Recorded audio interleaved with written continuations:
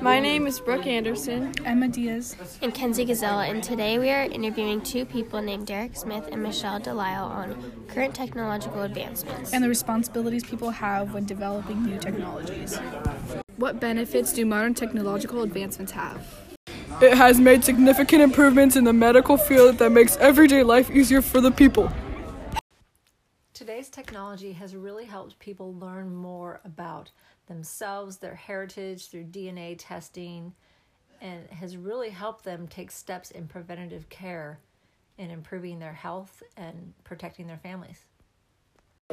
What are some current technologies you've heard about? Article about cell reproduction from a woman named Henrietta Lacks and how they use her cells to cure many medical diseases. I've also heard about panoramic x-rays used in dentistry. One advancement in technology that is out right now is the 4D ultrasound for pregnant moms. In that 4D ultrasound, you can see potential health issues, not just the gender on the original ultrasounds, but you can also see potential fetal development that is abnormal, and prepare the doctors in advance for things that mom might have to endure with her baby. What precautions will engineers and scientists take to ensure these new technologies are safe? They perform practice tests on animals and simulations that provide real-world situations to ensure the safety of the patient. Doctors need to be careful about the way they advise parents using these 4D ultrasound machines. Sometimes they see potential diseases or deformities that we find out later after the baby is born that are very treatable or maybe possibly not as severe as diagnosed in the ultrasound. In Henrietta Lacks's case, doctors took her cells without compensation or consent.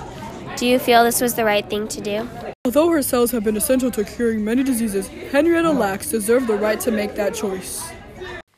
Absolutely not. They should have brought it to her attention and let her be a part of giving consent and saving people's lives, or the right to say no. Either way, if she said yes, she should have been compensated for it.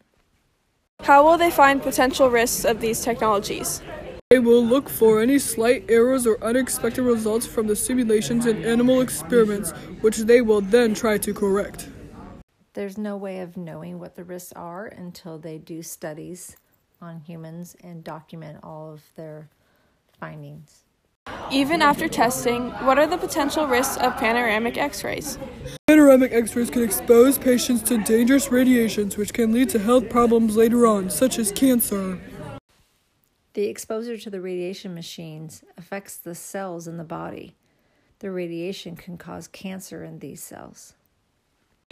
What responsibilities do the technicians have while using this technology? They must take responsibility and make sure patients wear a lead vest to protect their bodies so that only their mouth may be exposed to the radiation. The technicians need to be very clear about the risks involved when a patient takes these tests.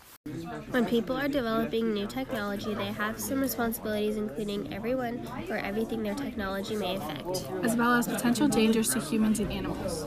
They must also consider whether or not their technology is more beneficial than harmful. Thanks for tuning into our podcast. Hope you enjoyed.